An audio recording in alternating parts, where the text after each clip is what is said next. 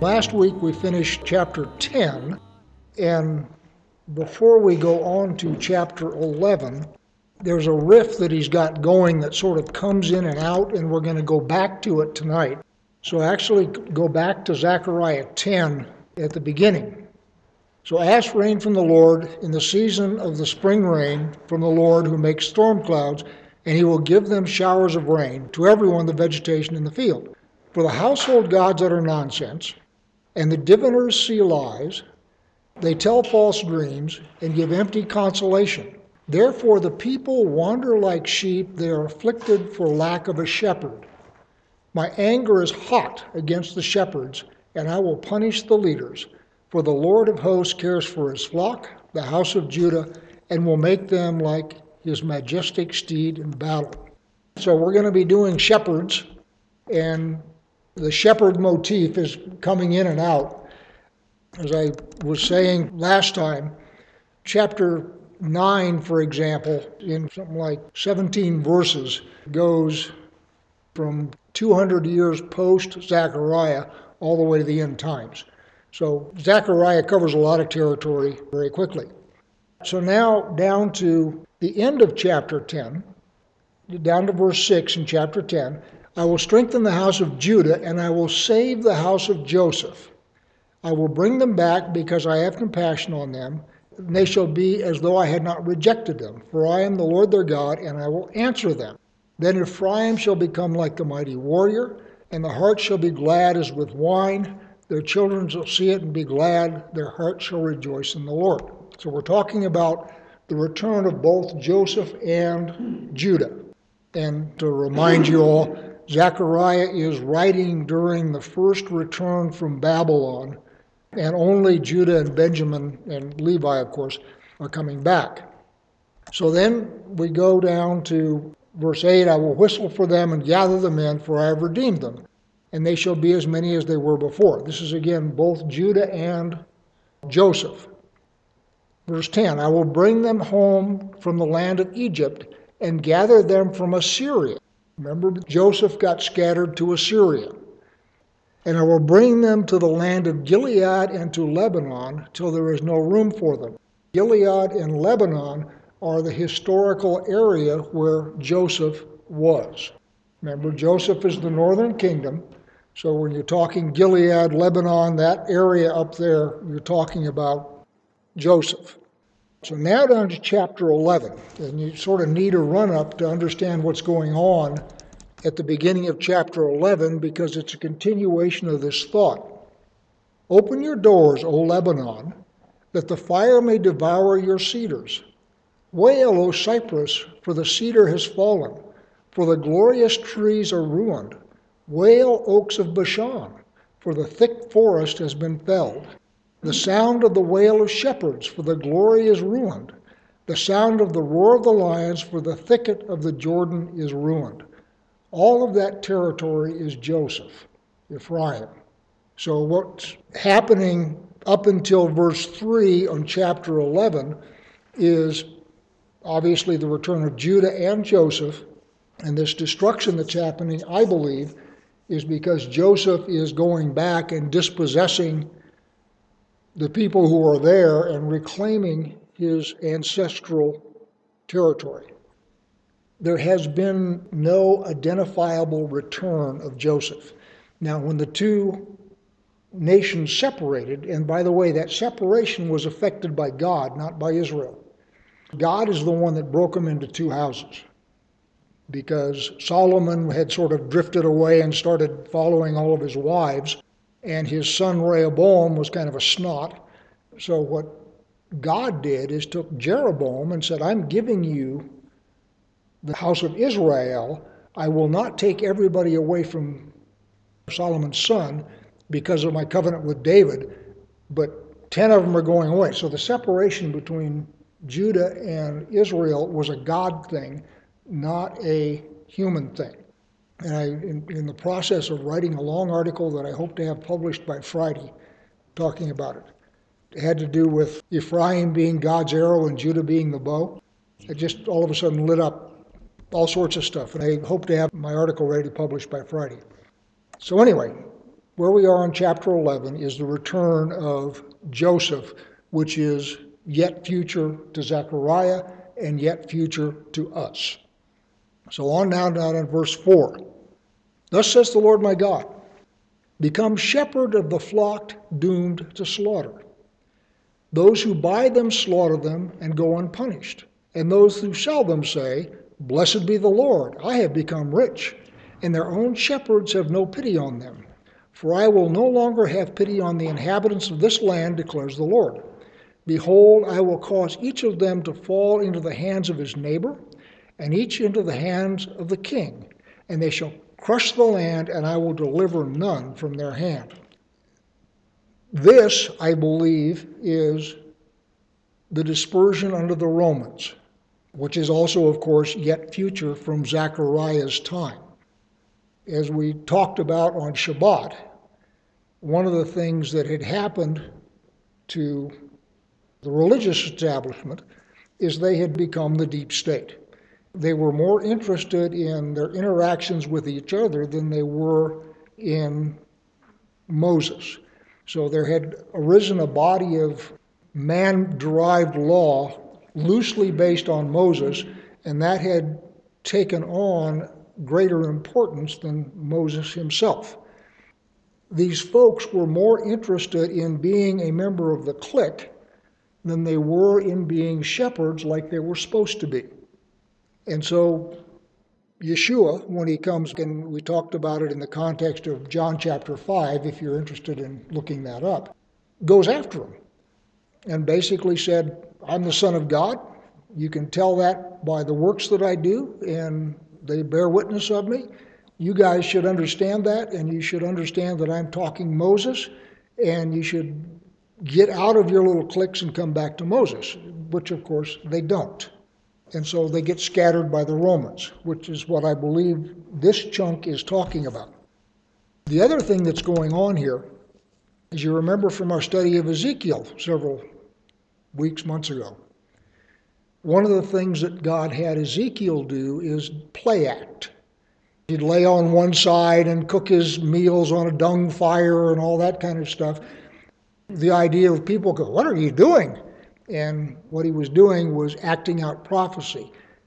Zechariah is doing the same thing here. Same idea as what Ezekiel was doing. So now down to verse 7. So I became the shepherd of the flock, doomed to be slaughtered by the sheep traders. And I took 2 staffs. One I named Favor, the other I named Union. And I tended the sheep. In 1 month I destroyed the 3 shepherds, but I became impatient with them, and they also detested me. Who are the 3 shepherds? Anybody got any ideas? Nor does anybody else. The best suggestion of what that might be, and this rings true with me, but that doesn't mean that it's right, is there are 3 voices in Scripture, and you've all been through this before. There's the voice of the priest, there's the voice of the prophet, and there's the voice of the king.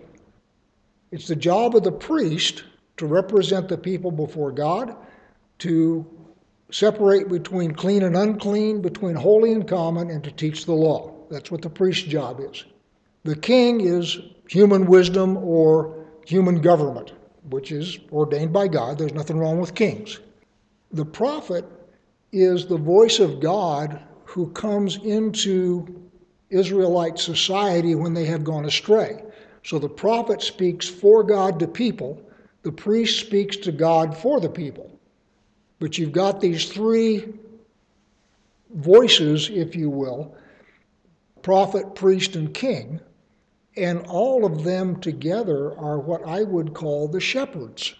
They're the ones who are responsible for the governing and the order of the nation. So if the 3 shepherds go astray, what winds up happening is the nation winds up like sheep without a shepherd, and the nation then goes astray. As I say, nobody that I know of knows who the 3 shepherds are per se, but that makes sense to me. So do with that as seems good to you. Back to verse 8 again. In 1 month I destroyed the 3 shepherds, but I became impatient with them, and they also detested me.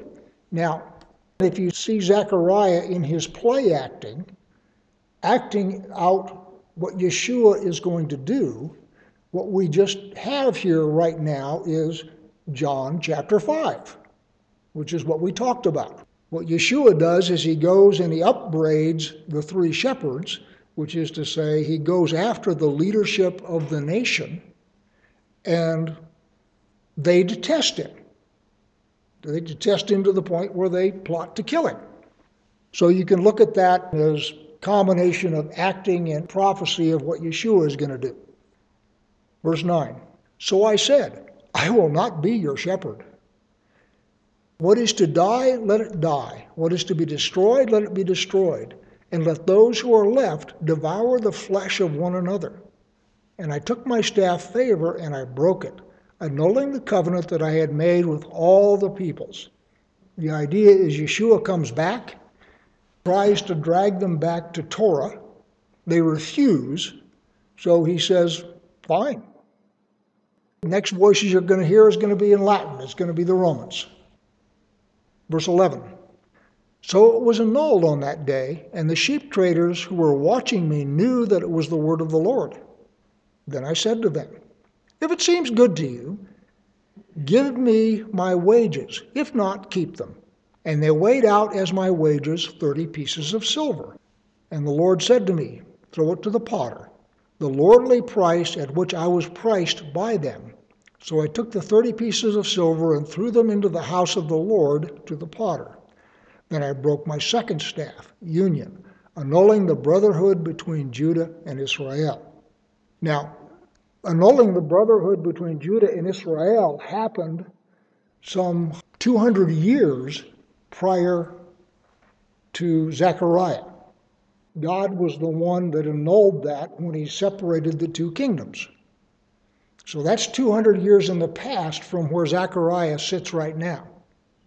You also have, looking 400 some odd years future, to the work of Yeshua. So it's all mixed up in this one prophecy. Obviously, you all know 30 pieces of silver was the price that was paid to betray Yeshua. It is also the price that a man with an ox who gores a slave must pay to the slave's owner. So if you got a wild ox and it goes berserk and kills somebody else's slave, the damages that you are to pay are 30 pieces of silver for the life of the slave, and the ox is stoned. So you lose the ox, and you lose 30 pieces of silver for everyone that is killed. So all the way down now to verse 15. Then the Lord said to me, take once more the equipment of a foolish shepherd.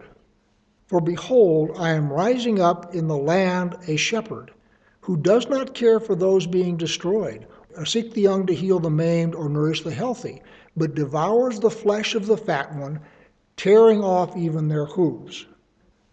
I was having a conversation with a friend of mine who I've been going to breakfast with for 20 some odd years, talking about this. In the Torah, there is the 50-year cycle, the Jubilee. It turns out in nature, quote unquote, there are also 50-year waves that are identifiable. They're called quadrative waves. And you have peaks and valleys in them. You know, like one of the troughs was in 1929, the Great Depression kind of thing. And so they're identifiable by the things that are happening in the world. God says the world is going to operate on a 50-year cycle. Here's how you manage it. I've built this cycle into my world. Now what I'm doing for you, Israel, is I'm telling you this is how you manage it. And what happens in every human society, and it's just the way people are, is over time the clever ones and the ruthless ones wind up running the table. They wind up owning everything because they're either very clever or very ruthless. That's the way people are. So what God says is every 50 years, what I want you to do is I want you to return the people to their ancestral land, because ultimately the land is the primary source of wealth. Now, all of you clever ones who have run the table and amassed great fortunes and all that kind, you don't have to give the money back. You get to keep it. But what you have to do is you have to give the land back.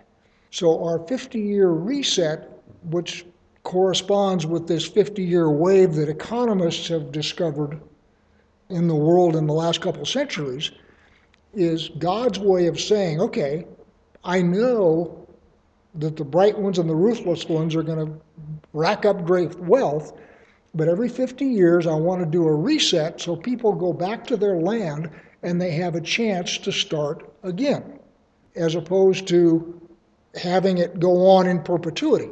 Now, the thing that happens in Israel and everywhere else is the clever and the ruthless ones don't do it. And so then what happens is God does a hard reset. And that's when you get the Romans and the Babylonians and the Assyrians, when it has gone so long that nobody will do a reset the way God would have you do a reset. So God reaches out and resets you by force. Now, understand that these waves exist. I mean, they're observable. You can look it up. It's Kondratiev wave, Kondrieff, I believe. But anyway, the point I'm making here in Zechariah, Israel, toward the end, when Yeshua was walking among them, the elites were like shepherds who were dining on the sheep.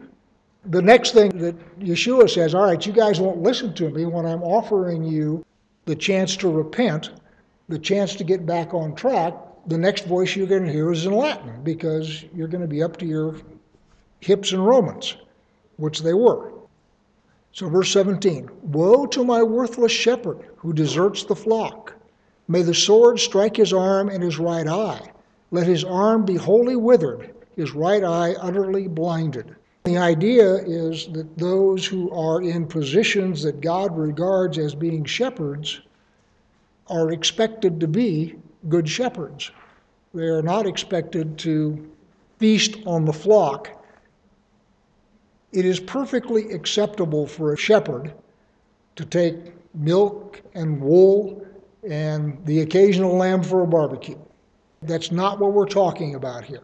What we're talking about is someone who exploits the flock and doesn't care for it. Torah is simple enough that it can be understood by a fisherman or shepherd. What happened over the years is a body of case law got piled on top of it so that nobody could understand it, and you lost track of the simplicity of the original document. And our Constitution is the same way. Our Constitution was written so an intelligent layman could understand it. Look at the Code of Federal Law. The thing that occurred to me that I was talking to my wife about is the stated purpose of the Constitution is to limit government. It's to say this government cannot do. The purpose of the Torah in most cases is to limit what the powerful can do to the weak. So you have all of these laws that have to do with economics and so forth, and they are limitations on the powerful. That's what our Constitution was trying to do as well, limitation on government. The idea that there's always going to be some level of human corruption just because the place is populated with humans is a given. I mean, that's just going to happen. What you don't want is systemic corruption. And when you get systemic corruption, that's when God gets upset with Israel and with empires, and that's when we get a hard reset. Chapter 12. The burden of the word of the Lord concerning Israel. Thus declares the Lord, who stretched out the heavens and founded the earth, and formed the spirit of man within him. Behold, I am about to make Jerusalem a cup of staggering to all the surrounding peoples. The siege of Jerusalem will also be against Judah. On that day I will make Jerusalem a heavy stone for all the peoples. All who lift it will surely hurt themselves, and all the nations of the earth will gather against it. On that day, declares the Lord, I will strike every horse with panic, and its rider with madness. But for the sake of the house of Judah, I will keep my eyes open when I strike every horse of the peoples with blindness. Then the clans of Judah shall say to themselves, the inhabitants of Jerusalem have strength through the Lord of hosts, their God. I think this is the end of the millennial kingdom. But I could certainly be talked out of it if somebody has a better idea.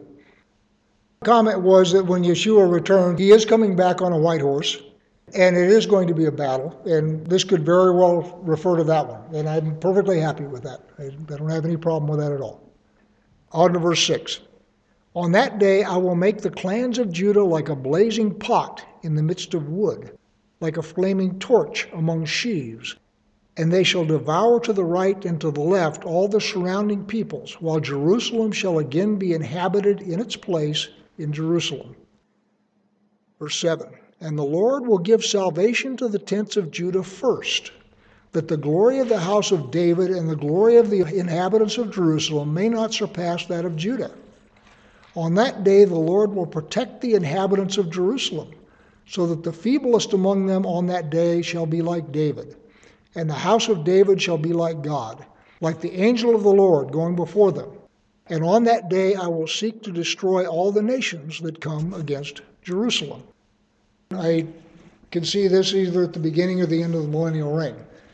Probably at the beginning, because I suspect Joseph is coming back here in just a minute. So verse 10.